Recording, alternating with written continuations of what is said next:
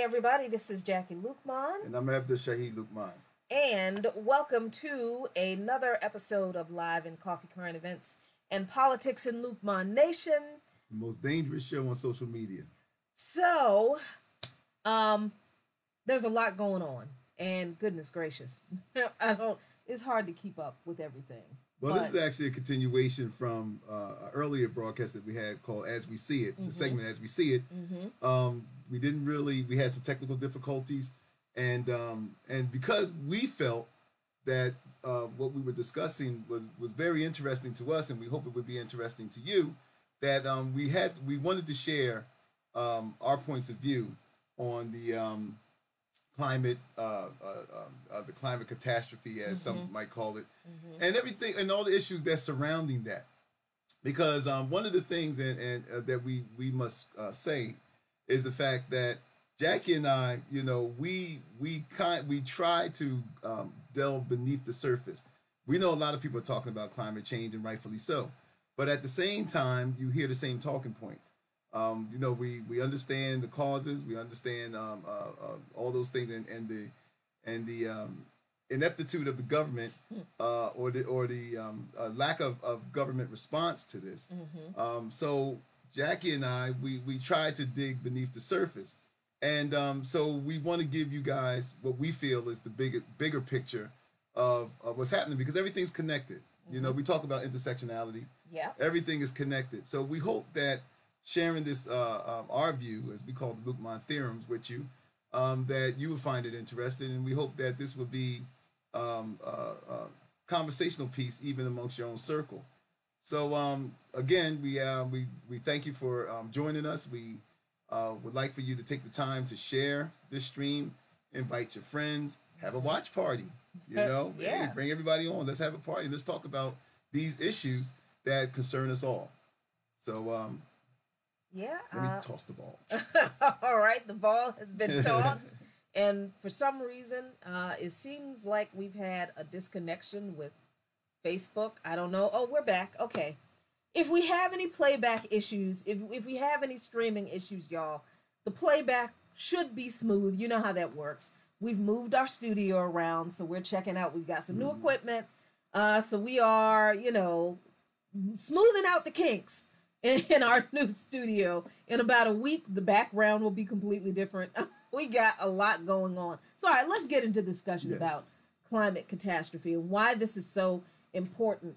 We were talking earlier about the concept of justice in the discussion of climate catastrophe. I know that seems real weird, but as you can hear, our intern, our four-legged fur intern Brewski in the background, he'll make an appearance soon enough. Yeah, here he comes.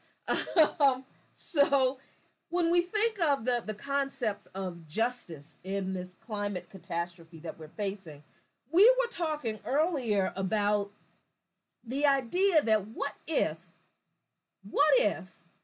the climate catastrophe that we human beings are facing is really the universe or the planet meting out the purest form of blind justice that could possibly exist.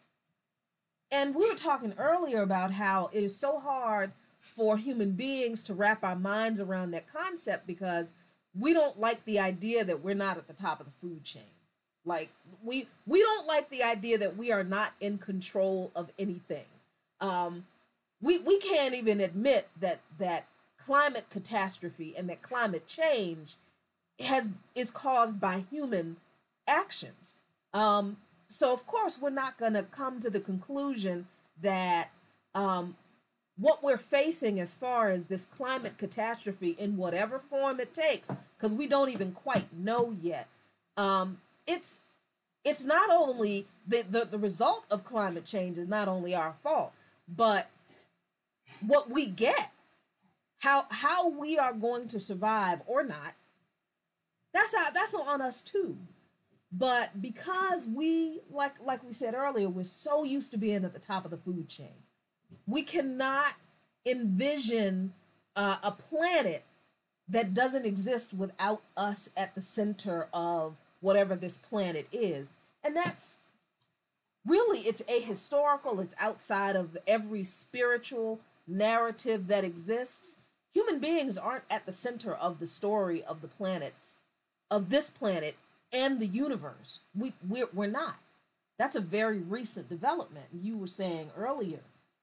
Well, we'll get into the spiritual aspects of what tying this all together, because whether you want to believe, whether we want to accept it or not, religion has had a say in this, and and I think that it's important to check out the viewpoints of some of the religious doctrine concerning our responsibility to the planet, our responsibility to each other. But I want to put in context too, because see, we the narrative has that we have basically narrowed the climate disaster to the burnings of fossil fuels. But what we're not talking about is also the release of radioactivity. And not just recently. I mean, throughout the decades. I mean, the United States and the Soviet Union were in the habit of detonating nuclear bombs in the atmosphere. So much so that billions of radioactive particles were in the atmosphere and affected everything on the planet. We know about the nuclear testing in the oceans, and the fact that there are uninhabitable islands that is due to the fact of U.S. and nuclear testing, Chinese nuclear testing on the oceans. We know about the Bravo test, which basically affected a large population of Pacific Islanders in certain parts, and that they received no treatment, that they received little attention, that they were really left to endure this violent assault on not only their country or their land, but also on their persons, and so we bring this up to say that it's not just the burning of fossil fuels that has caused problems. I mean, we had increased cancer risks all around the world because of the proliferation of nuclear tests. These nuclear tests in the atmosphere were stopped by the then Soviet Union, the United States, only due because they knew the damage they were causing in the atmosphere, and so they banned the testing of nuclear weapons. It's not out of the kindness of their heart. They realized that they were destroying. Right, they're literally killing people. They're literally killing people, and they're destroying the atmosphere. So that's why they did that. They stopped underground ocean testing because they realized they were doing damage. So these governments aren't doing this out of the kindness of their heart. But we connected this also to what Jackie and I have called the Eurocentric viewpoint. That really, now when we say Eurocentric viewpoint, let us be clear. Let us put this in proper context. We're not saying that European people have always been this way. But what we are saying that within the last 600 years, since the rise of white supremacy, which is about 600 years old. Yeah. So about the rise of white supremacy, and when the Europeans started to dominate other indigenous people around the planet, in order to justify their domination, there was this corruption in the worldview of Europeans, which basically was built upon domination and control. Right. So this domination and control, which is the root cause of not only white supremacy, but also the modern Eurocentric view of Europe's place in the world. More importantly, the colonialist place in the world, the colonial powers place in the world, and everybody else's place. Right. So when we look at white supremacy and the Eurocentric viewpoint, we see the corruption of the rise of this corruption of Europe's place in the world, and Europe's decision or Europe's decision on where everybody else is. Right, which is beneath them, or after. Right, Europe. And that has been, and this is basically the definition of racism. Racism is born out of this.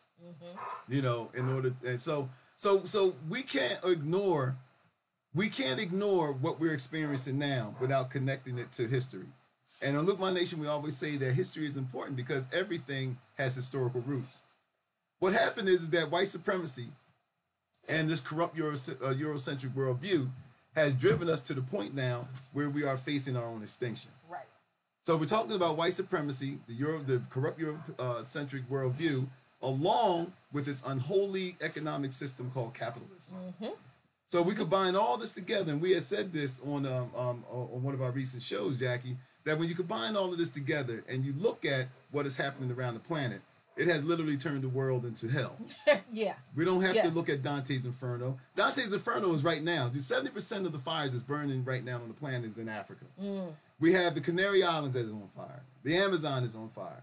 We know that there's fires in Greenland and in Alaska, even in Siberia. In Indonesia. So we don't have to go back to Dante's Inferno. Dante's Inferno is now.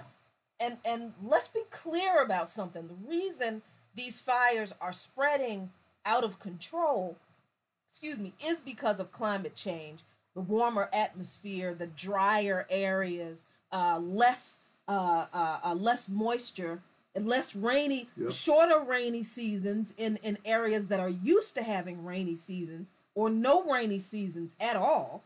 So entire regions are pretty much a tinderbox.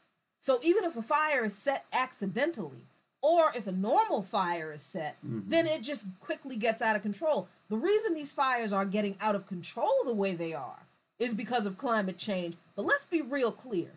A lot of these fires are being set by people who want to drive out the indigenous people in those areas, the people original to those areas, because they want that land and they want to take that land and mine it for gold and other precious minerals. They want to drill for oil. They want to put a farm, some type of industrial something. And it's not just people eating meat. This is we understand that factory farming is a problem.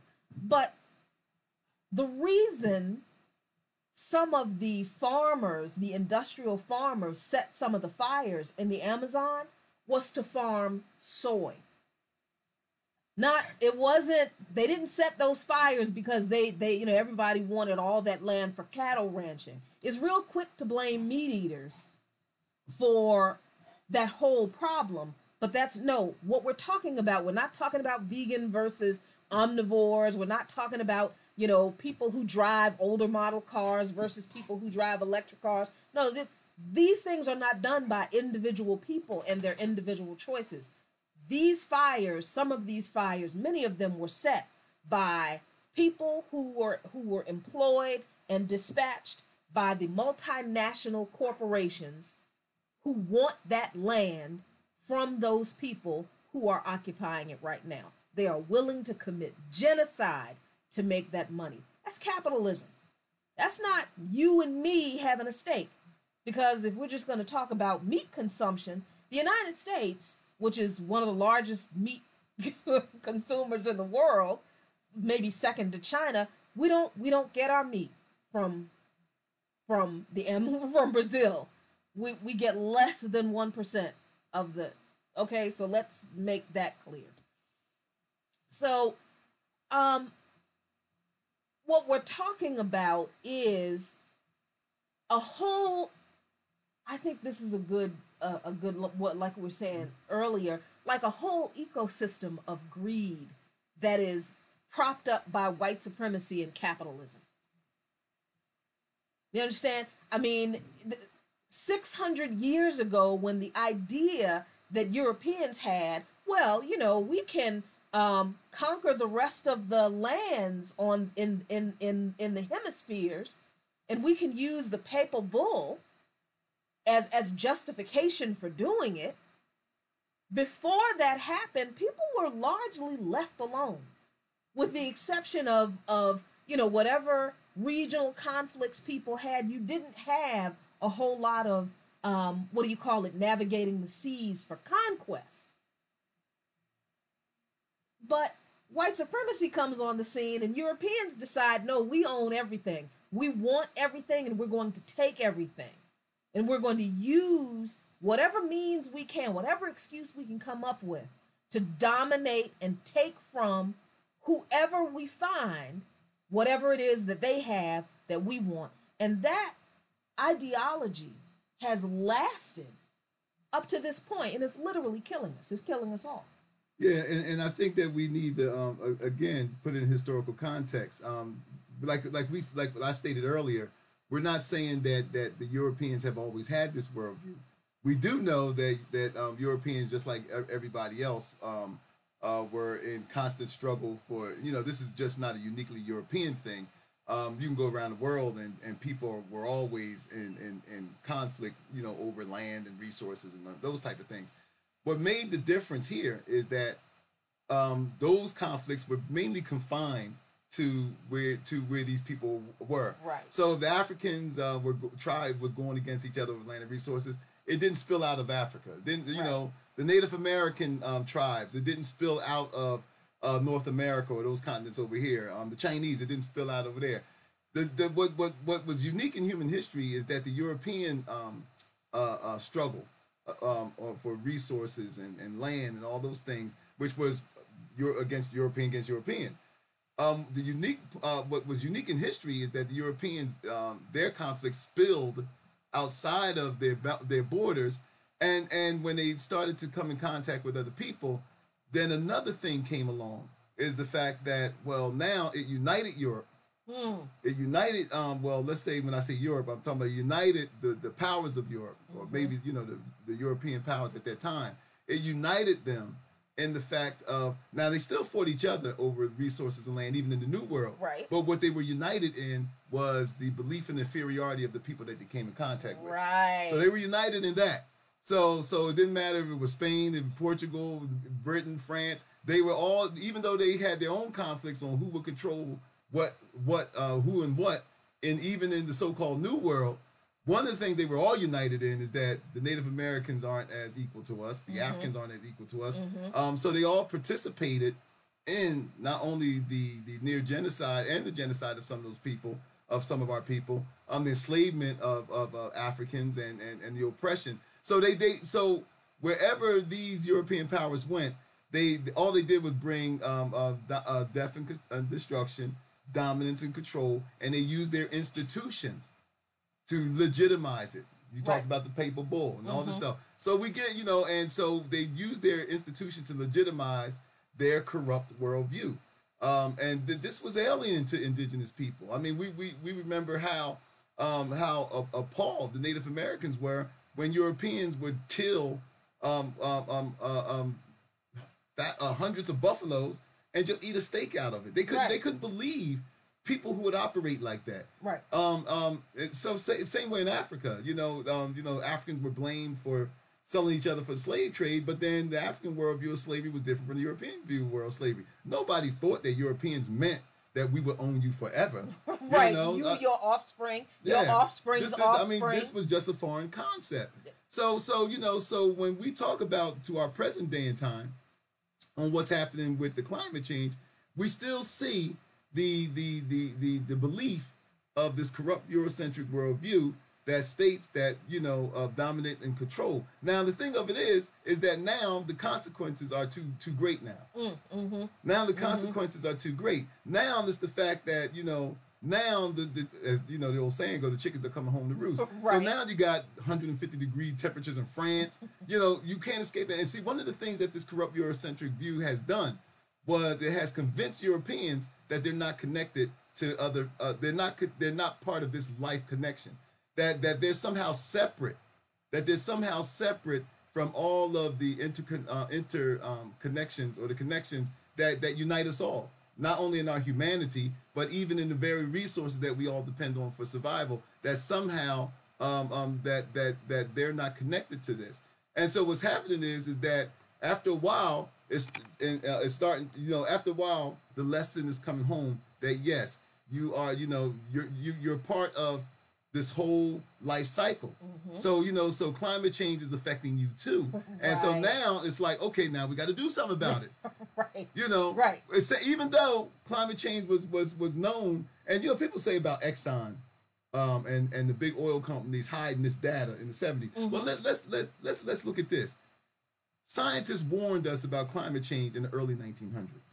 In the early 1900s. There was an article that was written in a British newspaper that was warning residents about all of the chimney fires and using so much coal that it was going to adversely affect the atmosphere.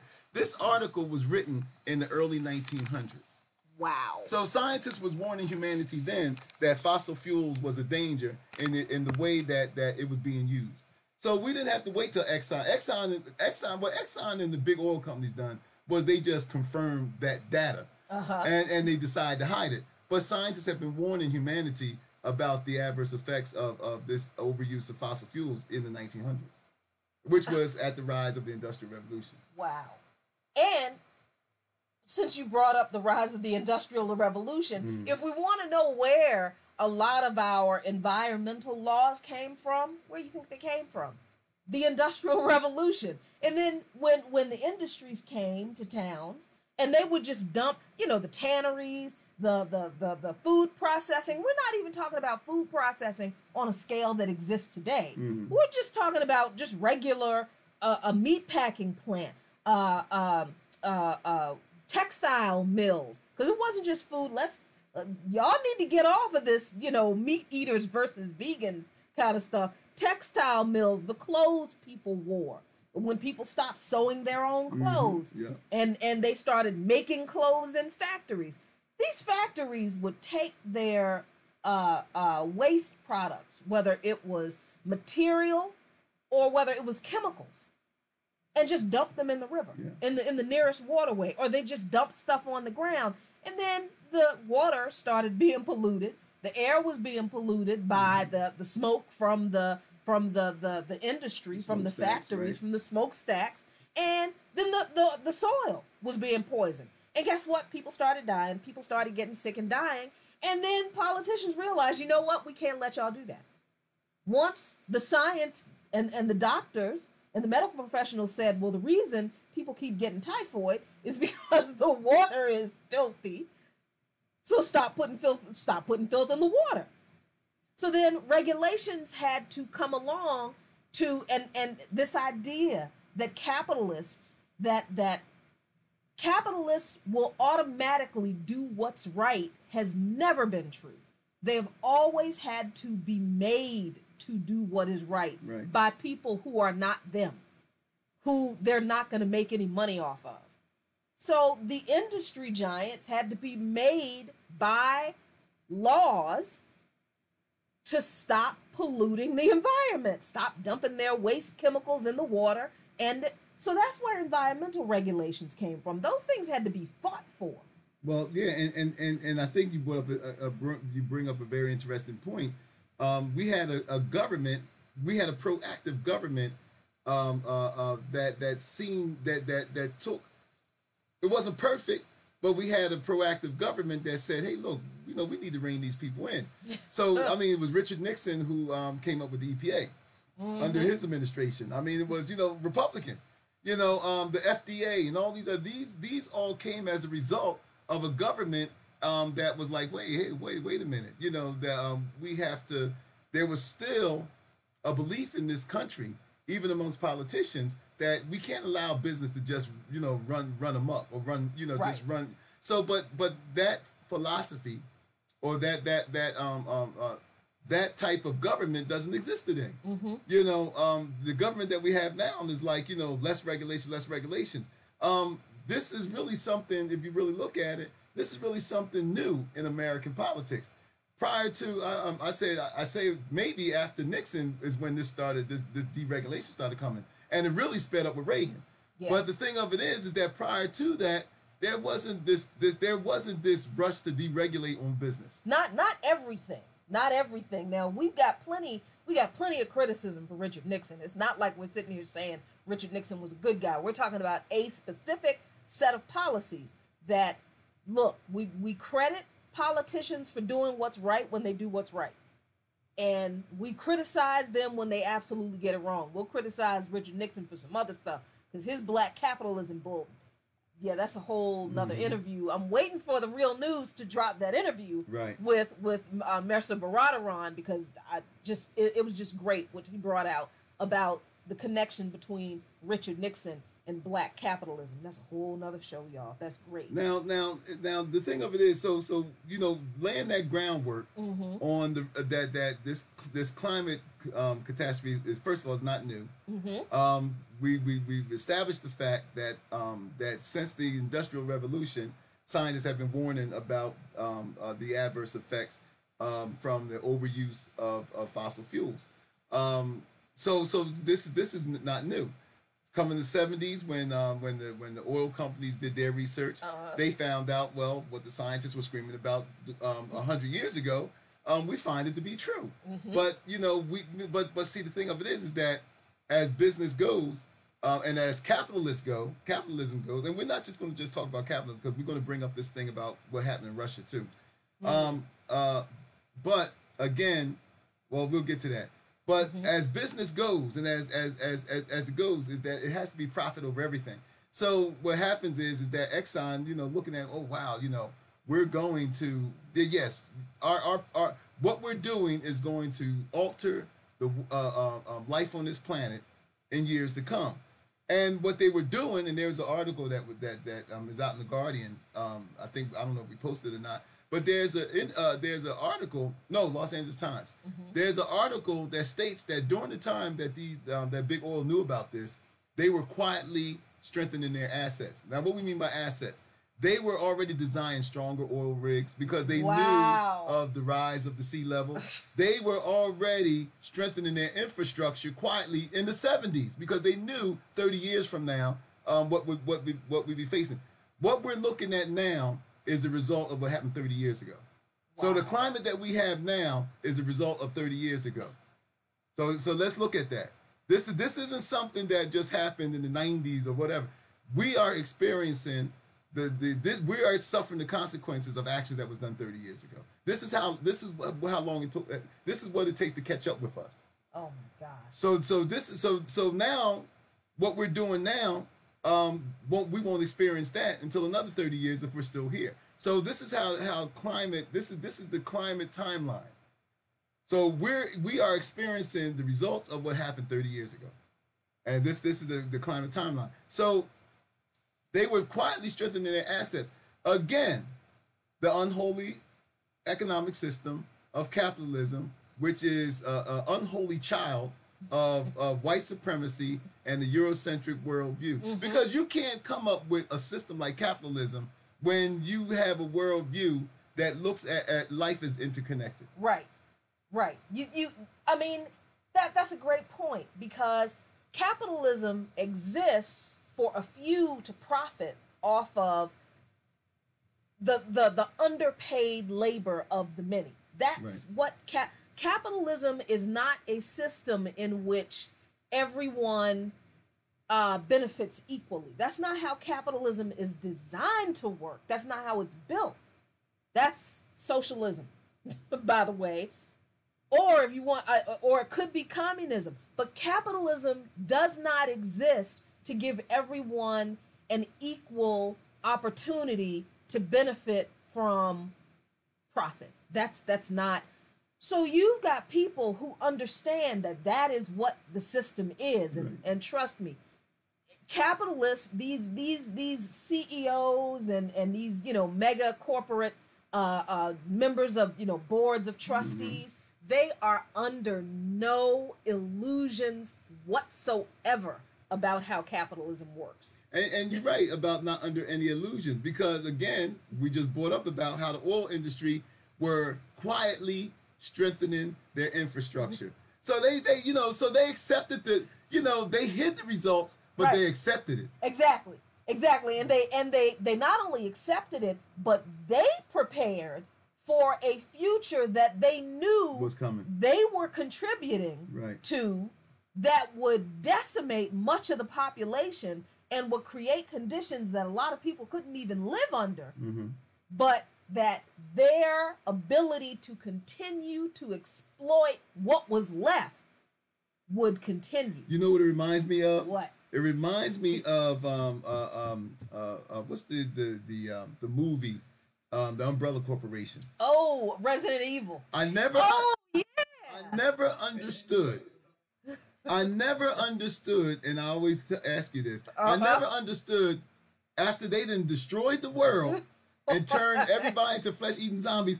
Why are they still having? Why are they still having business meetings? That's just I never understood that. Yep. I mean, we're watching a Residential Evil, one of the franchise movies, and they're having a business meeting. Who? Yeah, they had a stakeholder meeting. Right, a stakeholder meeting. 98% of the world was zombies. Right, and uninhabitable, and stuff. And it's like, what are you meeting over? You know what I mean?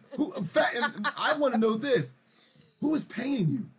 Right. And then if you get paid, where are you spending it? Exactly. But again, this idea of big business that profits over everything, the world and people and species be damned, because our bottom line outweighs everything else. And man, I'm glad I bought that Resident Evil, because I never understood that. I never. But you know why what? do they have a CEO? This CEO, and would you want to be a CEO of a corporation in that scenario? Like, come on. But when you look at it, now that you brought that up, I mean, the movies got really ridiculous. We're not talking about the quality of the movies, because after the first maybe two, then the franchise just was just a waste of time. But it is interesting that you brought that idea up, because now you can look at Resident Evil as a commentary on the lengths capitalism will go to continue to make profit. Tell me we're not there. We might not be a bunch of flesh-eating zombies, but pretty soon. But we're zombies nonetheless. We are zombies. We're zombies nonetheless. You're right. We might not be flesh-eating. We might not be the Walking Dead type zombies.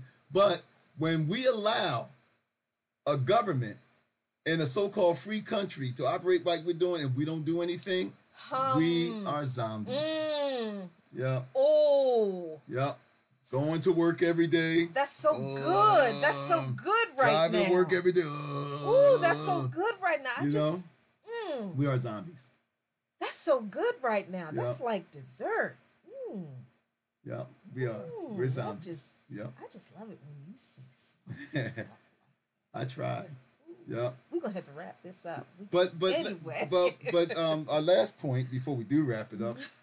So Jackie and I, one of the main points that we wanted to, after we laid this out, Jackie and I talked about, would it be a bad thing that the human species become a thing? Now I know a lot of you say, "Oh, why? That's a horrible thing to say." What's it? Well, hear me out. Die? Now, the Earth isn't dying. Now, let me put this clear: we are not killing the Earth. What we're doing is killing ourselves. Now, why would I say that? Just recently, Al Jazeera did a piece where they went to Chernobyl, and they found out that all of that radiation. Now, Chernobyl was the worst radioactive disaster in human history. But they went back to Chernobyl and found out that this radiation did not kill the plants. What? It didn't kill the plants. There's an article that we shared that they found out that the radiation did not kill the plants. You know why?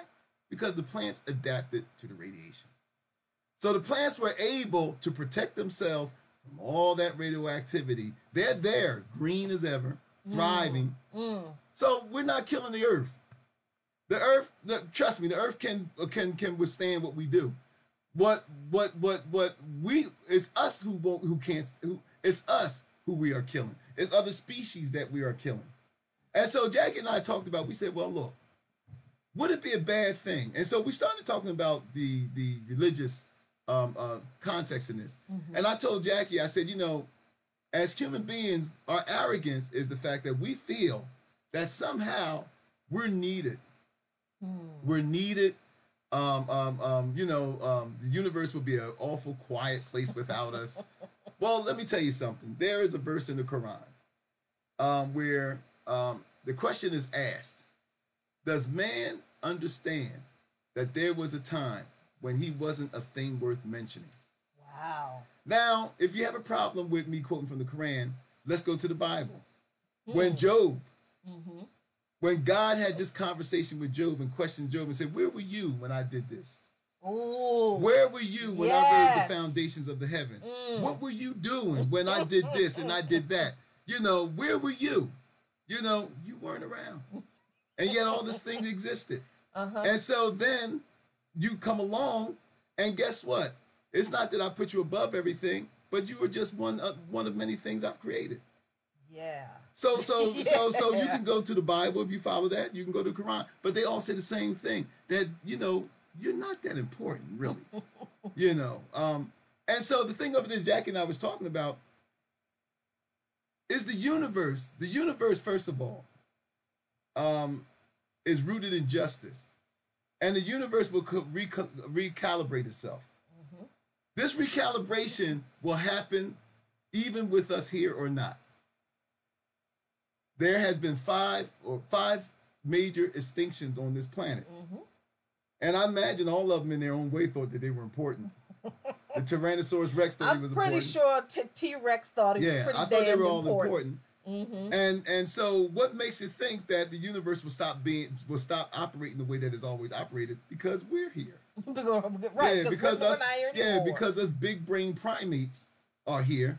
Us big brain hairless primates are here. And so somehow the universe is going to operate differently. It's not. And so what happens is that the universe will recalibrate itself.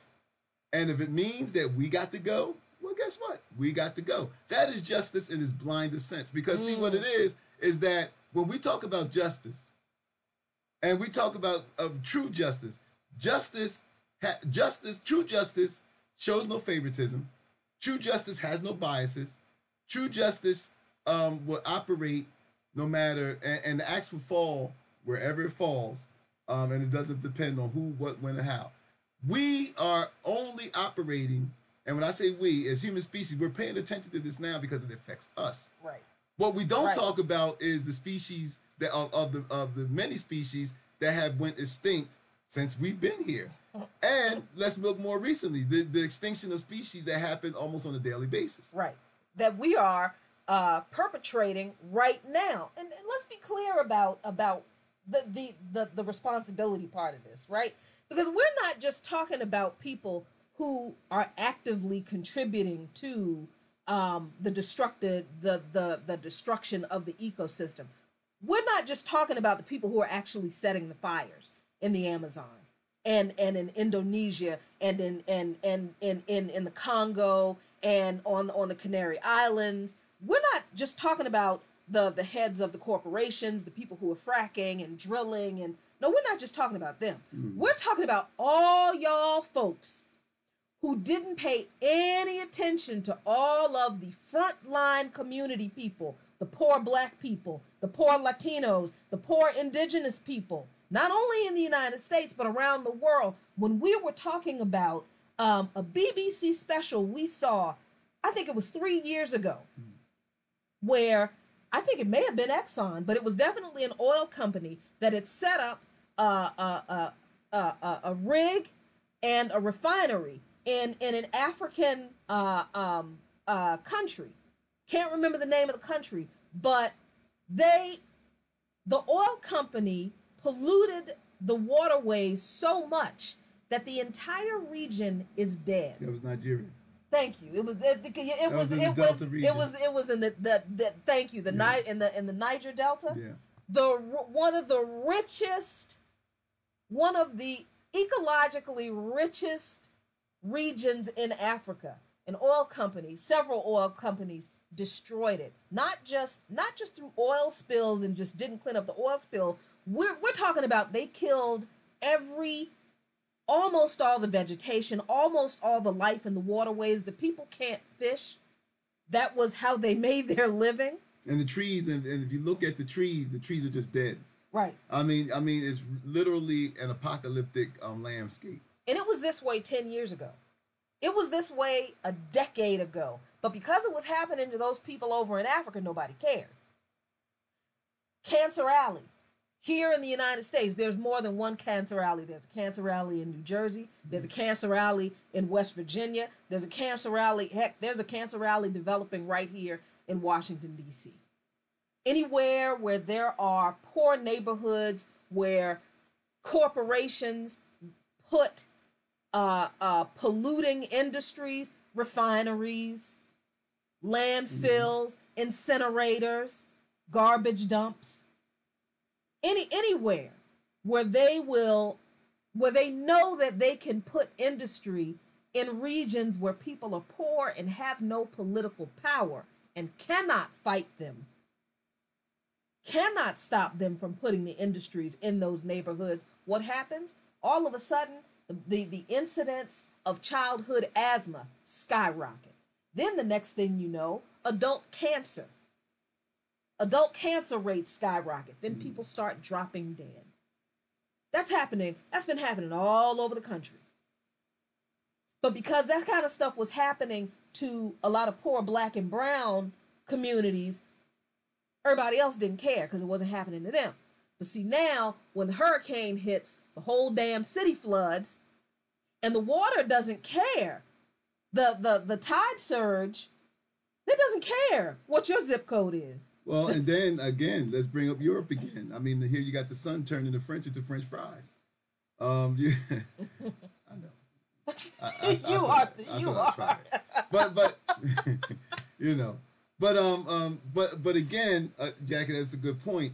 And you know, it, as Americans, for the most part, you know, we're optimistic people, you know, and we just believe that in the end of the day, Bill Pullman or some other actor will, you know, gather us all together, and you know, and then bring the nations of the world together, and we would put our resources together and build a machine like in Geostorm, you know. But that's not going to happen. That is not.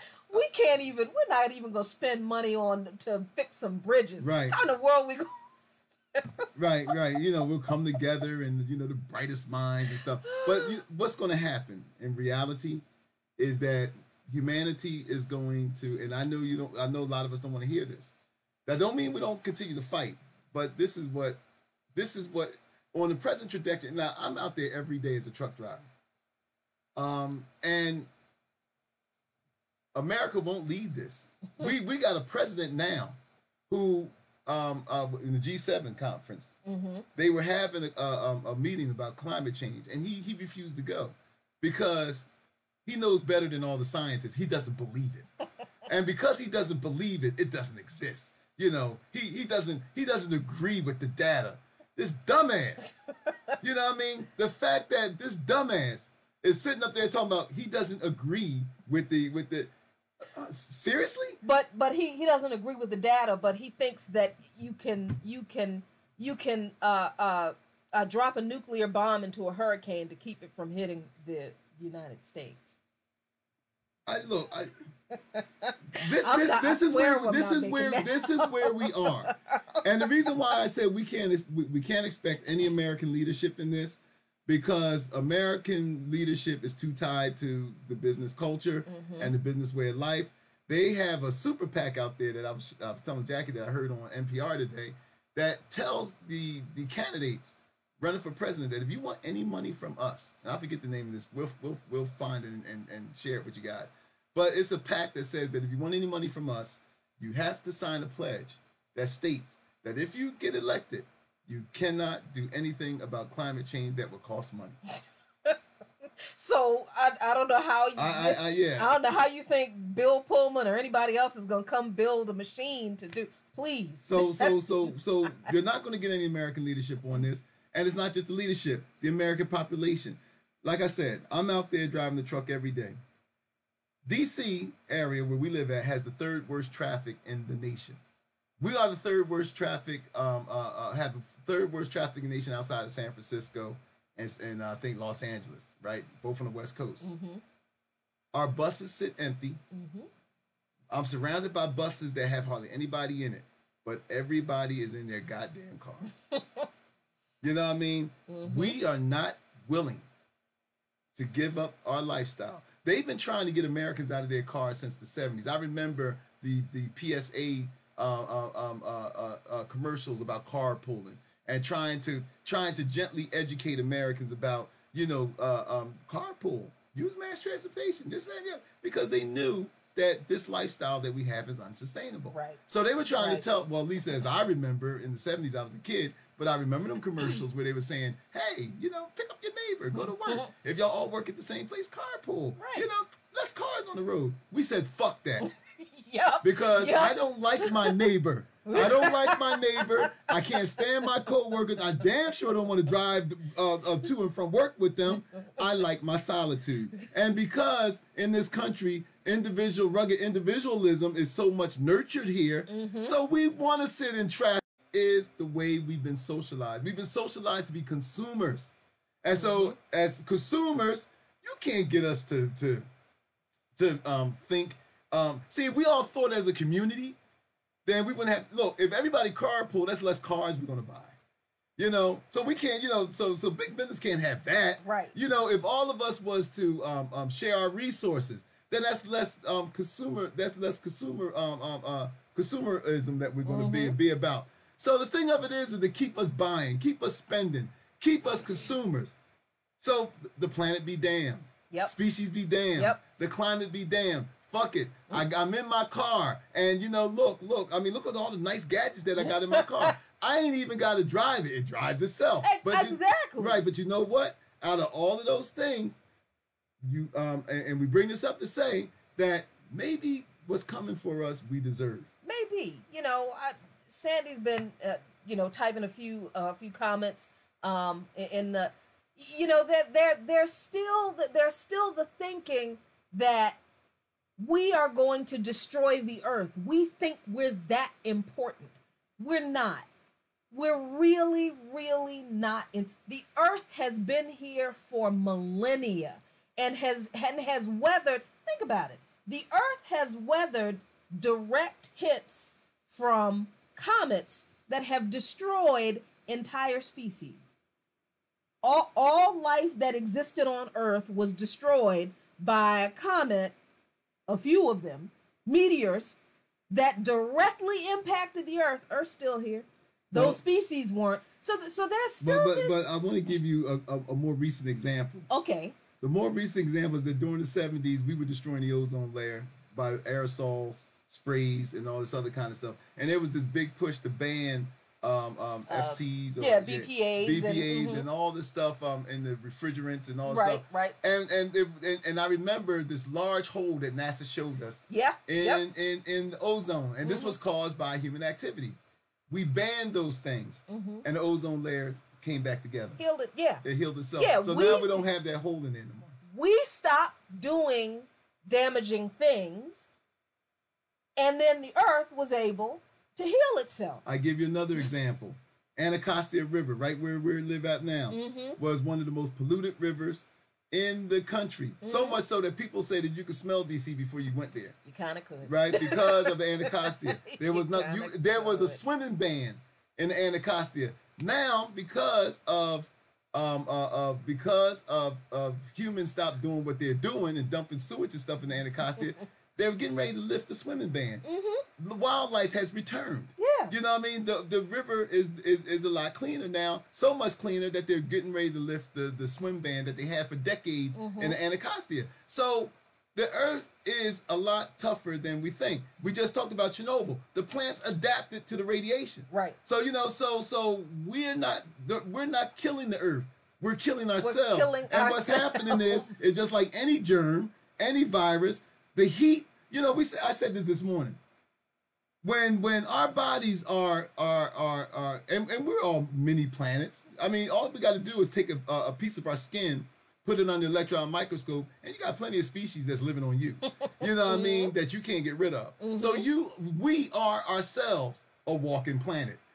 We have an ecosystem within our bodies that's on us. So we're so we're all connected. So the thing of it is when something comes inside us that doesn't belong there, or that doesn't want to cooperate, or that wants to cause havoc, the first thing our bodies do is turn up the heat. Yep. So it turns up the heat to kill it. To burn the It turns up the heat to kill it. And that's one of the first. That's why we get fevers and all this stuff, because the heat of the body's first response is, let's kill this motherfucker. Let's turn the heat up. And then we got other stuff.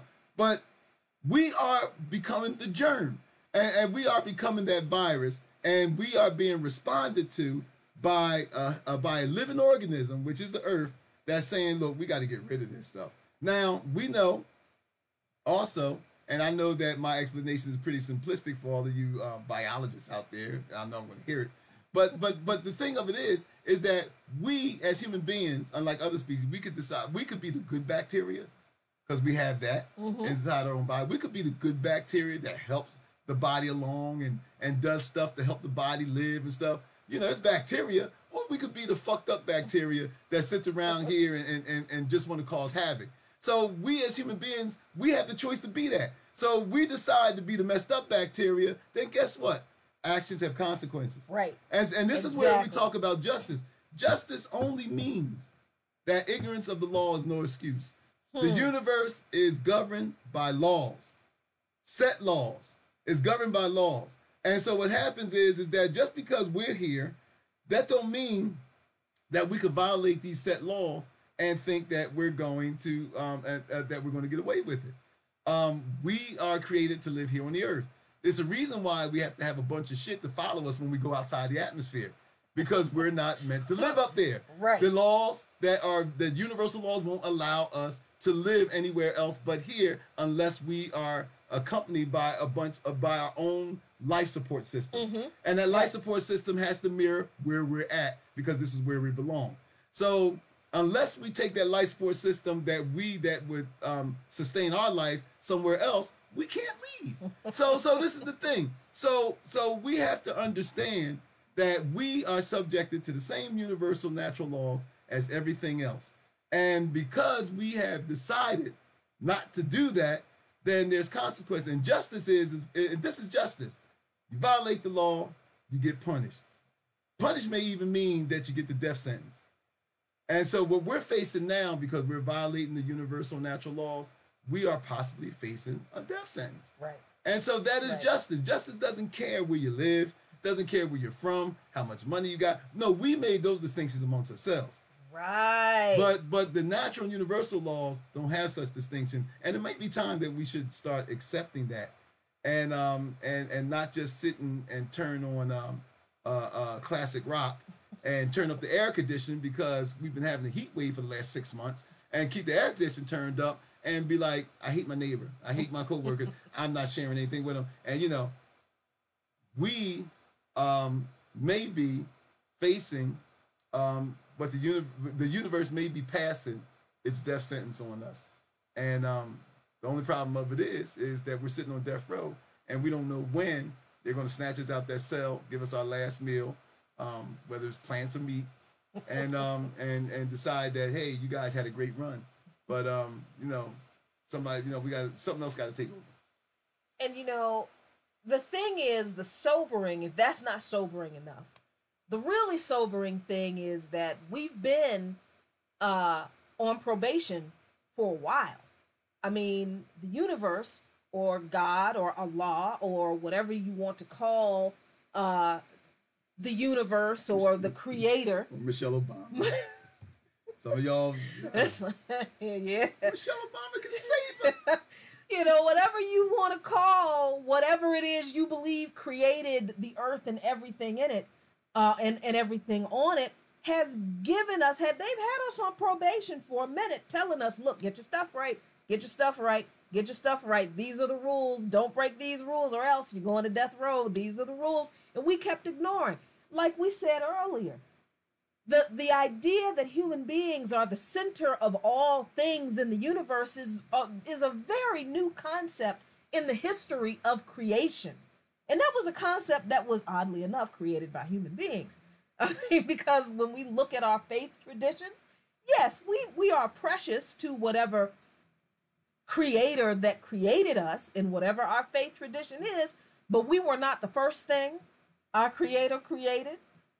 And we were not put here to be the most important thing. In every spiritual tradition, whether it's Christianity, whether it is Judaism, whether it is Islam, or whether it is indigenous spiritual beliefs, mankind was put on earth to be the caretaker of the earth. We were not put here to own this stuff. We weren't put here to run this.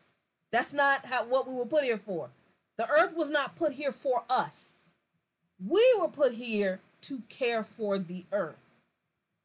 And the idea that, especially among Christians, this is especially offensive to me as a Christian, but especially among Christians who are using this dominion theology where they believe that it is the Bible that gives them the right to rule over everything of the earth. Like he said about the scriptures in Job, that can't possibly be true. When God was asking Job, bro, where were you when I created the heavens and the earth? How you gonna ask me why I didn't do, or where have I been? Where you been? You didn't make this, I made this. So in every faith tradition, the idea is not that mankind owns anything on this earth, that we have a right to do with it whatever we choose. That's not spiritual in anybody's spirituality, except for the spirituality of capitalism and white supremacy, which we told you a couple weeks ago, white supremacy is a religion. It's the most dominant religion on the planet. And that's the thing. We spoke about that in the last show, that white supremacy is the most dominant religion on the planet. Because anywhere the white supremacists go, if they want to take over, they do. And we're going to talk about, because we're coming to an end, but the next show we're going to talk about why the white supremacists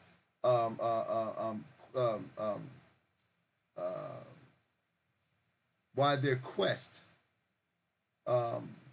to subdue Iran is the last piece of the puzzle for their world domination. Wow. And we're going to talk about